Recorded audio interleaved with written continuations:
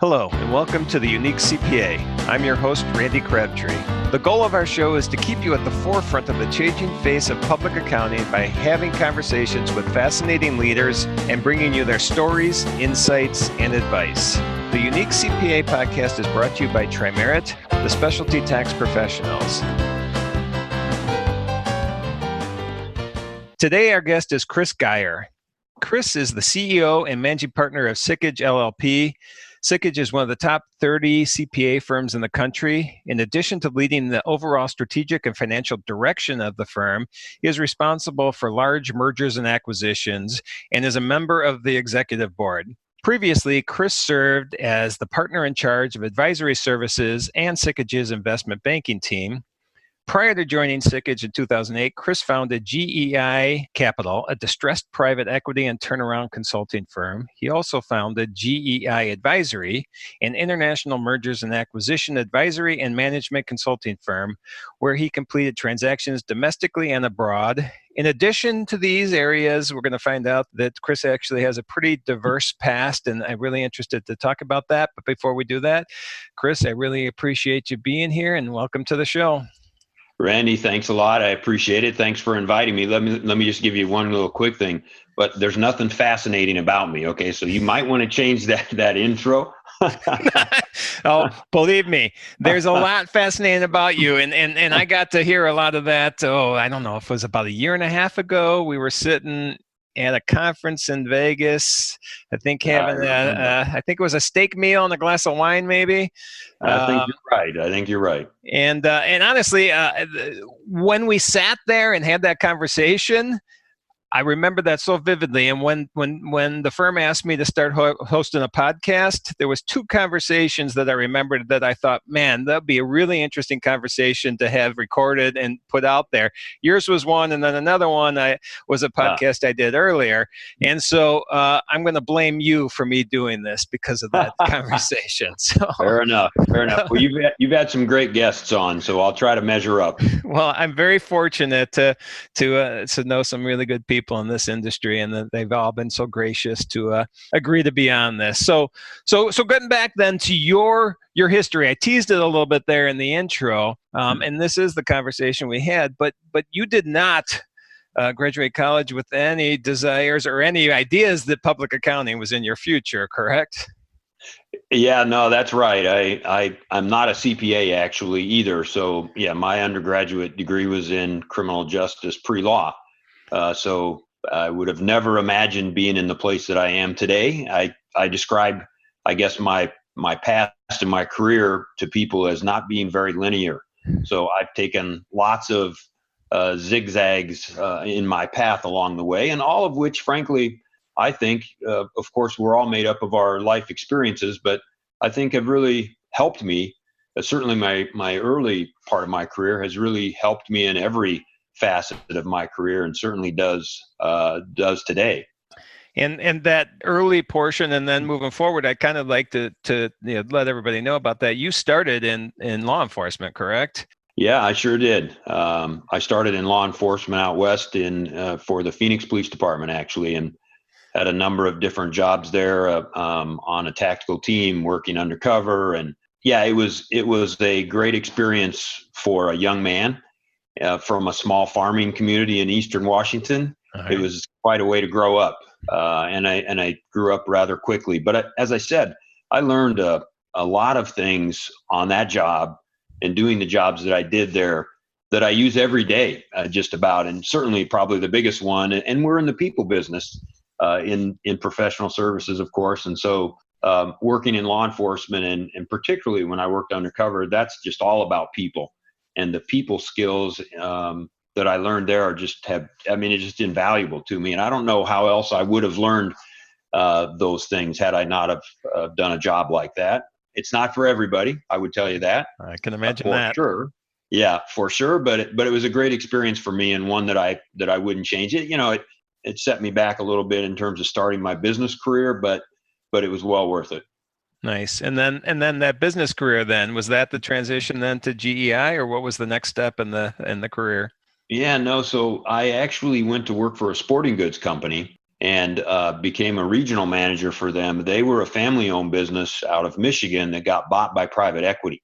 So Okay. that was my first exposure to private equity, and frankly, that's what kind of got me thinking after working with them for a couple of years and understanding how that all worked, that I could do something like that myself.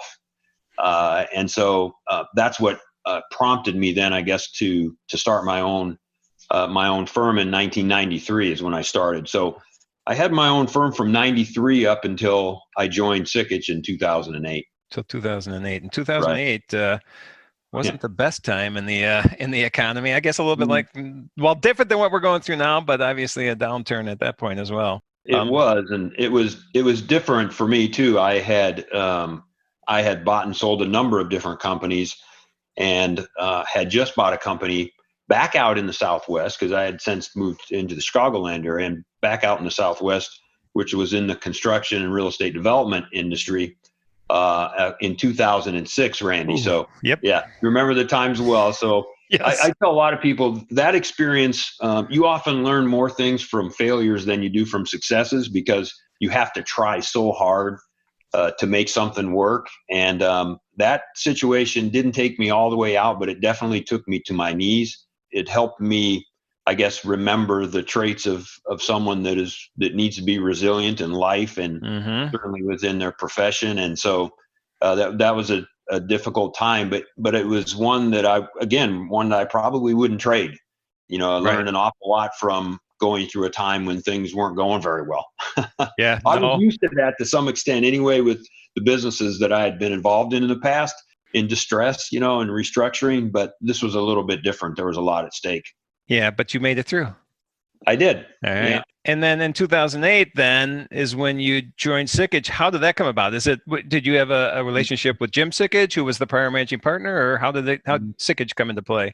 No, I didn't. And that's a great question. I had contact with a headhunter that I'd known over the years, and it was a simple phone call from him that he had just talked with the HR department, or the HR director at that time at Sikich, and he thought it sounded like an interesting firm. It was, I don't know, at that time, Randy, 32 million in revenue, maybe, I think. Okay. And just really trying to work on diversifying their service offering. And it was just I had never, and I'd been in Chicago since 1990, and I'd never heard of the firm. And so I thought it was pretty interesting. And so I had a conversation with this HR director, and then she put me in touch with Jim Sikich, and he and I had a number of conversations, just kind of, I think took a liking to one another very early on and had a lot of things in common. And so, hunting and riding motorcycles and, football and all that kind of stuff in his younger years as well. So made a number of trips back and forth at that time from Phoenix up to Chicago. And I wasn't really looking to go join a business anywhere, Randy. That's the unique part. Because, being on your own for 15 years, Yep. as you know, you figure that, I was used to making my own decisions and living with those, both good and bad decisions and those sorts of things. And I didn't think that there'd be a business that I would join that I could feel comfortable enough to sort of coexist in. And secondly, I'd never been in a partnership per se. Mm-hmm. Everything I'd done has more of a corporate governance feel to it, and I had never been in an actual partnership. So that's been a unique situation for me as well. The partnership model it really is different for those that haven't been in anything other than a partnership model. It really is a different model. And so that's been very interesting for me. But so he finally just said, hey, he goes, why don't you join us? And I was actually the first partner that they brought in from the outside. And Really? so I asked to build their investment bank and that sort of thing. So yeah, and so it took a number of months and conversations and whatnot. And frankly, I really didn't know at that point what I was going to do, and that sounded pretty interesting. And I liked the people that I met, and Right. it felt like the thing to do. And so here I am now, 12 years later.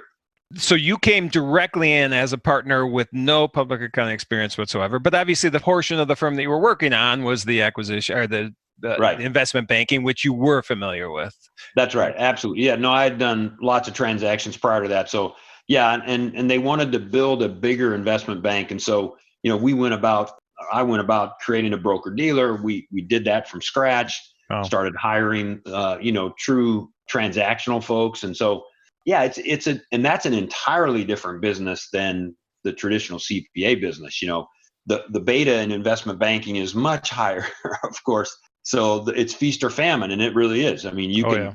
you can have some great years and you can have some very difficult years. And at my time at Sikich, we've had them both.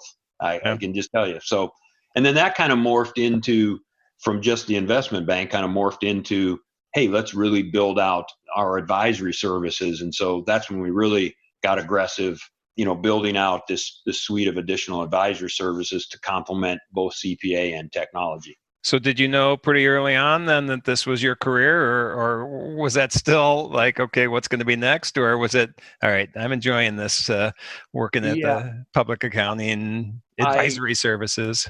Yeah, that's another good question. Yeah, I did. I liked the people a lot that I was meeting and coming in contact with, and I liked working with Jim, and so I think at a period of time there, I was thinking, I'll build this thing up, and then I'll probably end up leaving, and then it wasn't too long into the stretch that Jim and I started having conversations. He wanted me on the executive board, and so then I got on the board after the second year I was there, I believe it was. And so I was getting more involved in the firm related matters. And, my background was a lot more varied. I'd been in a lot of different types of businesses. And I think from a pure business perspective, I was able to help, in that regard, in terms of the company as a whole. I had gone back when I had my own business there in my own firm. I'd gone back to graduate school. I went to graduate school at University of Chicago, and so I just felt like I could bring a breadth of experience to the business that they didn't have, and I think that's kind of what made the difference. And frankly, our only half of our business is traditional CPA. Right. So I mean, our business really is much different, and so that kind of led to this leadership position that I'm in now. Is that I think the board kind of felt like we need a more of a business person than we need a CPA partner to run a business that's only half CPA.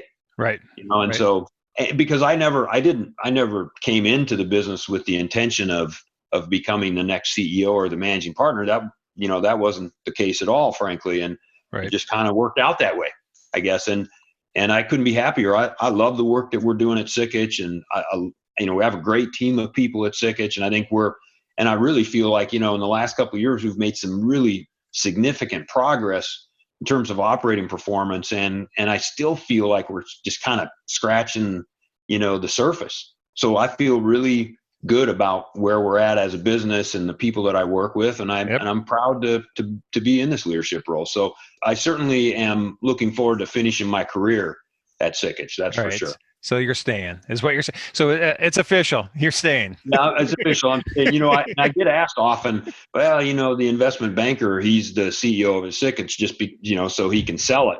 And I can quash that rumor too. That's not happening. Nobody wants to sell the business to anybody. Frankly, we all feel like we have such a good thing going here that, right. It'd be very difficult, I think, for a deal like that to happen, just because of where we're at and how how well we're doing at this point. Right. So, and I've always been impressed, and I've known Sikich for quite a while. Probably 2008 is about the first time I got introduced to Sikich, about the time that you started there. And I used to deal with Rick Thompson and Sheila Mathry. Oh yeah. Great partner. Yep. I think they're both retired now, right? They are. Yeah, They sure are. I mean, and I see Rick. In fact, I bumped into Rick. Of course, this is all pre-COVID. In the office, because he still comes in and does a little work once in a while and has some clients that he interacts with and stuff. So, but both great tax partners. Yep. And I was always impressed with the fact that it was, even back then, like you said, in 2008, 32 million.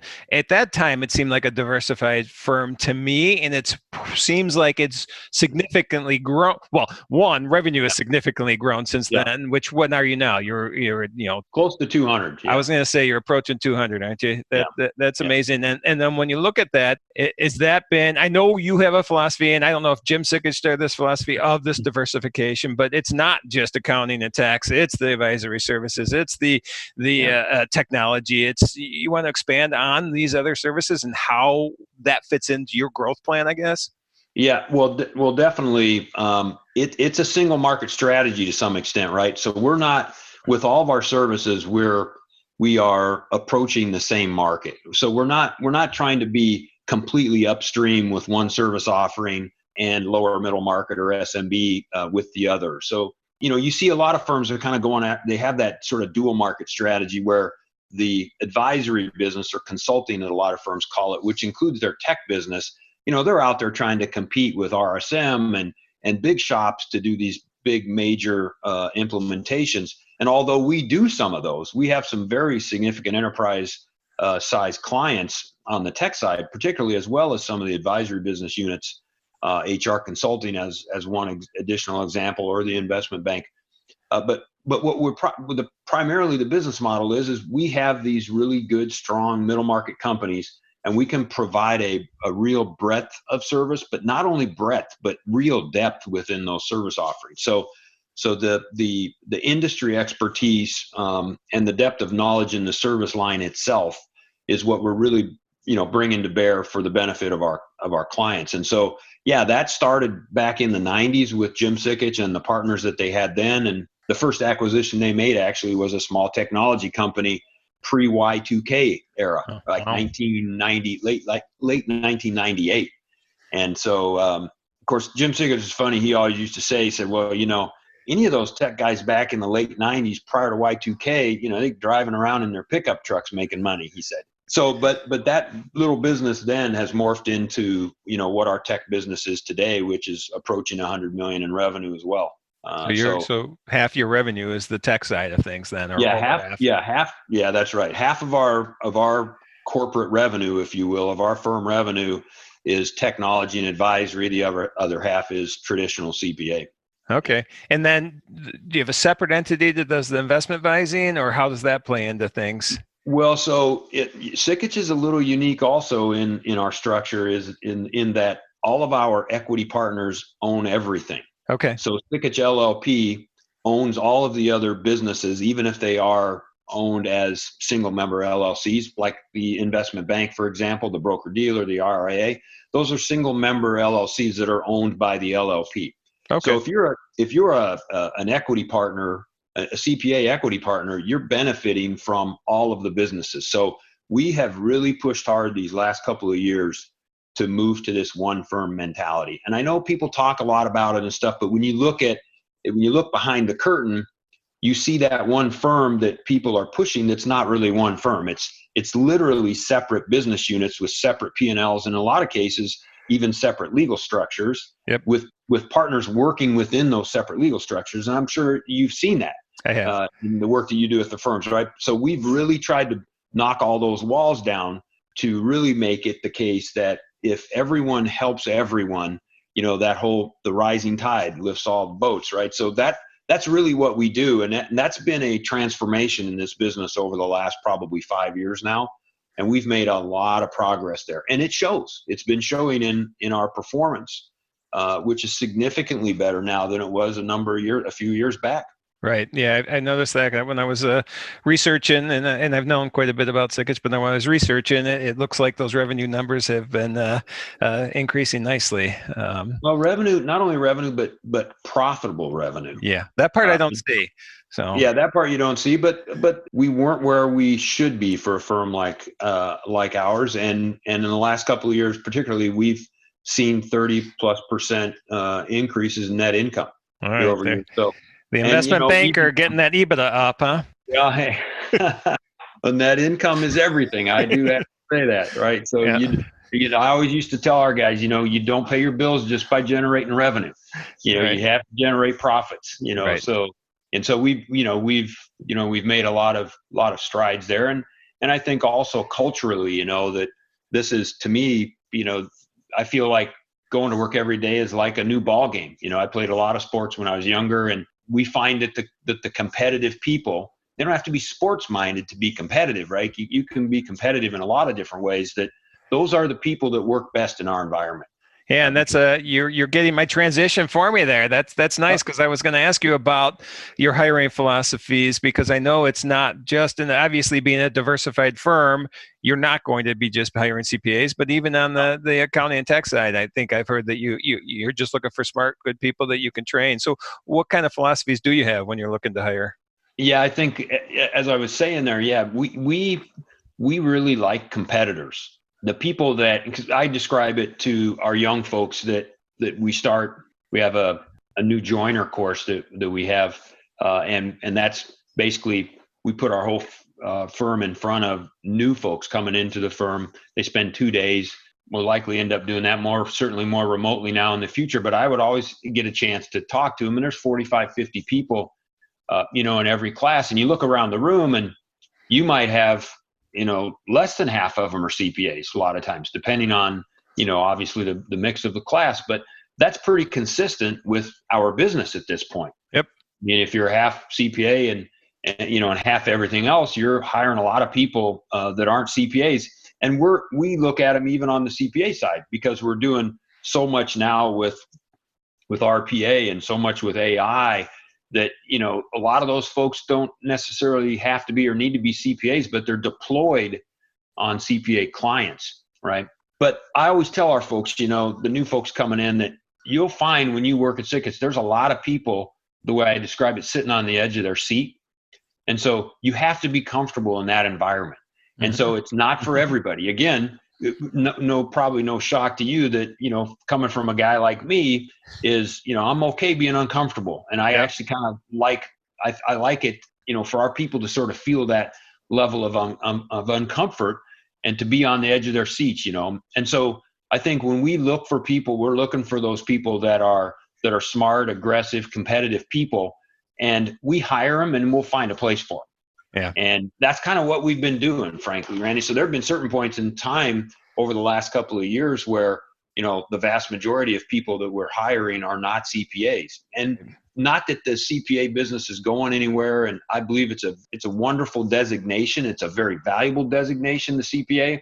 And I don't think that's going anywhere in the future. I think as long as we stay as an industry with CPA, with that core in our company going forward, when we stay aggressive and adaptable to change, it's going to be a great industry going forward, as it has been for decades prior.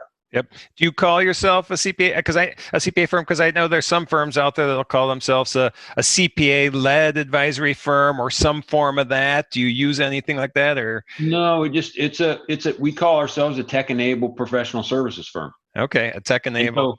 Tech-enabled, and the way I've kind of described it quickly in terms of the vision is that, and I've been talking about this now for a couple of years, is that a lot of what we do today already, this is the case, but the idea is, at the core of everything that we do going forward will be some sort of technology, whether that's a piece of software or otherwise. Yep. And then we're building this, what I describe as this professional services wrapper around the solution, the technology. And so, that includes deep industry expertise so that we know people's businesses, a deep technical expertise as well, the ability to implement these solutions, the ability to train on them, and the ability to maintain them. That's the professional services wrapper. And so we're doing that even with companies that we've already migrated to the cloud. Yep. Building a professional services wrapper around that cloud offering, even if they're in Azure, as an example, right? So, and that's been working really well. And of course, the other thing that it does is it builds the recurring revenue stream. Yep. Right. Which is what everybody's after, right? In this transactional world, this sort of ephemeral world that we live in, right. Here today, gone tomorrow. We're building these longer term relationships and these contractual recurring revenue streams in the business, which is really powerful. You don't build it overnight. It doesn't happen overnight, but it's happening. And we're seeing that progress, build into, not only those good recurring streams of revenue, but these better, deeper client relationships as well. Yep, I saw you had a quote somewhere that you have a motto that says "Embrace change and learn to adapt because it's inevitable in business," and so you guys are living that then too. But you also in that same quote, we're talking about firms that have not been able to do that or are not keeping up with technology, and we're going to see the mergers and acquisitions continue. And this is from a couple of years ago. I'm just wondering about, as you and I sit here today, we're living in COVID-19 era, and technology has become extremely important very quickly for firms that weren't prepared. Do you see that this COVID-19 technology need affecting your firm or the other firms? More mergers and acquisitions. What do you think will come out of this?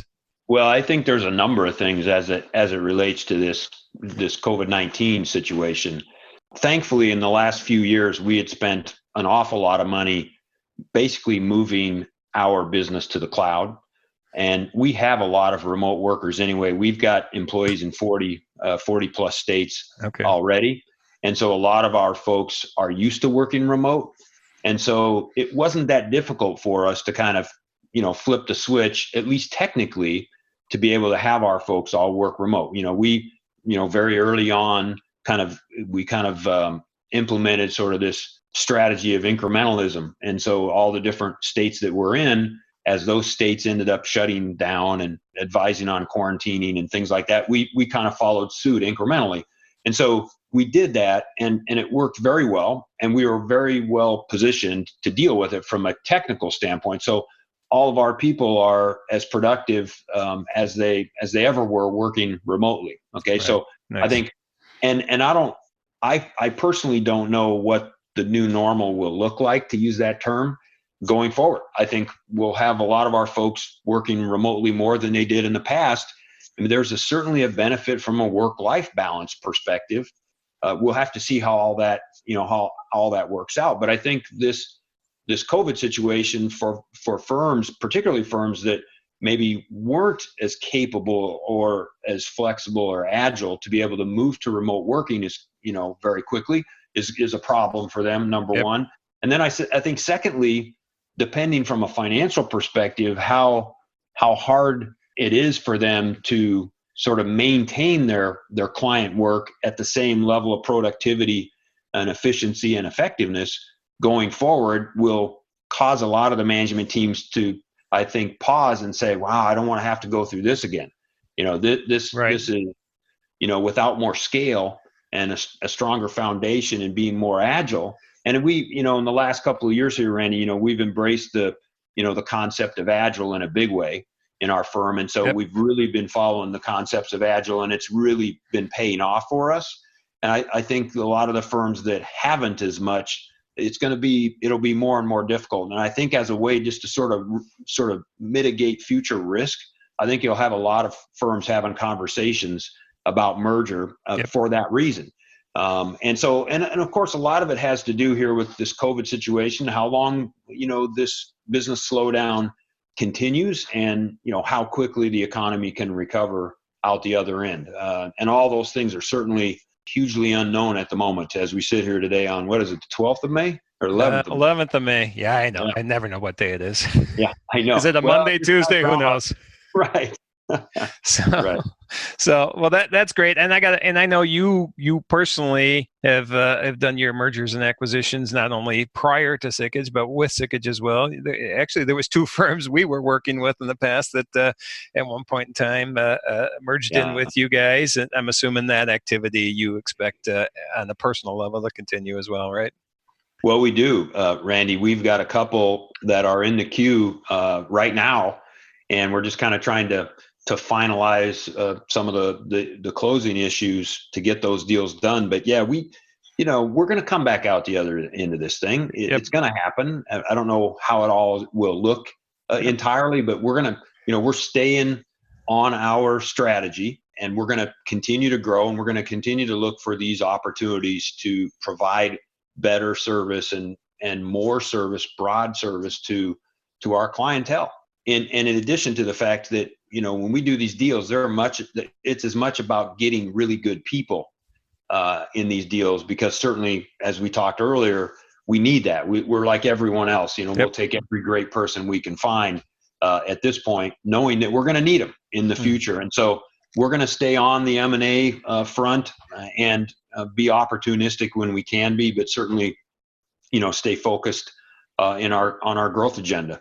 That's not surprising me at all. Another quote that I did read from you was, you find it difficult to get excited with the status quo. So I would not expect you to sit back and let things pass you by, which is why Sickage has been, I think, so successful from that type of attitude. So we've been fairly aggressive, I guess. I guess you would say, we're trying to blaze our own path, and right. if things don't present themselves, then we're going to create our own way, and so that's what we've been trying to do. Well, I've been very impressed with everything you guys have done over there, and it's been wonderful to know your team for many years now. Anything that you'd like to add before we wrap up here on Sickage or anything in general? No, I would just say that, as I said before, I'm proud to be at Sickage. It's a great firm and a great bunch of people, and this industry, it's a great industry with a lot of really, as you and I were talking earlier, there's a lot of really good people in this industry and a lot of smart people. Yep. And we can certainly stay at the forefront and be real leaders in this business recovery effort. And I really believe that. I really believe that we can, and we just have to seize it. We have to seize this moment and have the will to go out there and do bold things. And as long as we do that, this is going to be a great industry for many years to come, frankly. And I'm excited to build a business that, lives way beyond me. And I think there's plenty of others in leadership roles in this industry that are looking to do the same thing. So yep. I guess I'm proud to be part of it. And I think you're well positioned to be part of that with your background. Not saying Sickage is distressed, but we will have businesses that are distressed from this, and that's what you've worked with in the past. So I think that'll be great. One thing I wanted to bring up, and I didn't yet, is you are probably one or two or a handful of managing partners of top, let's say, 100 CPA firms that are not CPAs. Is that a true statement? That's accurate. Yeah. All right. One that I know well is Matt Armanino is the managing partner of Armanino out in California, and I know he's not a CPA. I think he's an attorney, and there might be another one or two, but that I know well is Matt. But yeah, it's something different. But again, I think it not just because it's me. I know my place in life at this point, but not just because it's me. But I think it makes a lot of sense. If you can get somebody that has broad business experience running these businesses that are now becoming very broad in their offering, it's not just about being a CPA anymore, Right. And I think firms that are recognizing that, you're seeing more and more firms that are moving toward more of a professional management team, if you will, to drive these businesses into the future. And so you have to be, as like you said before, you have to be willing and capable and able to adapt and really embrace that kind of change that's coming, because it's coming. It's here. We're already in the middle of it. We've been throwing a ton of change at our business these last couple of years, and our people have responded very, very well. Well, I appreciate the conversation today. Before we do wrap up, I usually like to end with a fun fact. We already have some fun facts about you with the undercover police work, the law enforcement work, but I've found many fun facts about you just from talking to you in the past and actually online, like bull riding, mountain climbing, skydiving, motorcycle racing, stock car racing. Sounds like adrenaline might be a thing that you enjoy. Any of those you want to expand on, or do you have a fun fact you'd like to share with everybody before we wrap up? No, I think it's. I'll just use the one that you mentioned there. When people see me today, and I'm a Chicago guy, everybody says, and I'm in my suit and whatever. It's not really me as much. I was a farm kid growing up, and you did mention it. I did some bull riding when I was younger, and I think most people look at that and go, "Wow, that seems really odd or kind of out of character for you." But if you learn more about me, it's really not out of character at all. Frankly, it's probably as much as the type of person that I am. And I don't know if you'd call it adrenaline junkie, but yeah, I have the motto of, if you're not living on the edge, you're taking up too much space. So that's kind of where I'm at. I'm a little more tame today, Randy, I guess, because I've got young kids, and I love them to death, and my wife and my family is really important to me. So maybe tone it down a little bit, but I'll get on my dirt bike and go out there and tear it up with my son Nice. On his dirt bike and stuff. So yeah, we're still out there. Nice. Definitely. Obviously, if anybody wants to hear any more about you or the firm, they can, I'm assuming, go to the website, which is sickage.com. It is, absolutely. And I'll take a phone call anytime from anybody. I'm happy to. And your contact information's on the website? It is. You search me up there, and I'm right there. My phone number, my email address, everything. You bet. All right. Well, again, it's been a pleasure having you on here. Every time we have a conversation, I really enjoy it, and this didn't disappoint. So, likewise, Randy. Thank you. Thank you for joining us today. And you can find all the links and show notes for today's episode, as well as more about Tri-Merit at theuniquecpa.com. Remember to subscribe and join us for our next episode, where we'll be going beyond compliance into forging new pathways of delivering value to clients, diversifying your revenue streams, and leading edge management techniques and styles.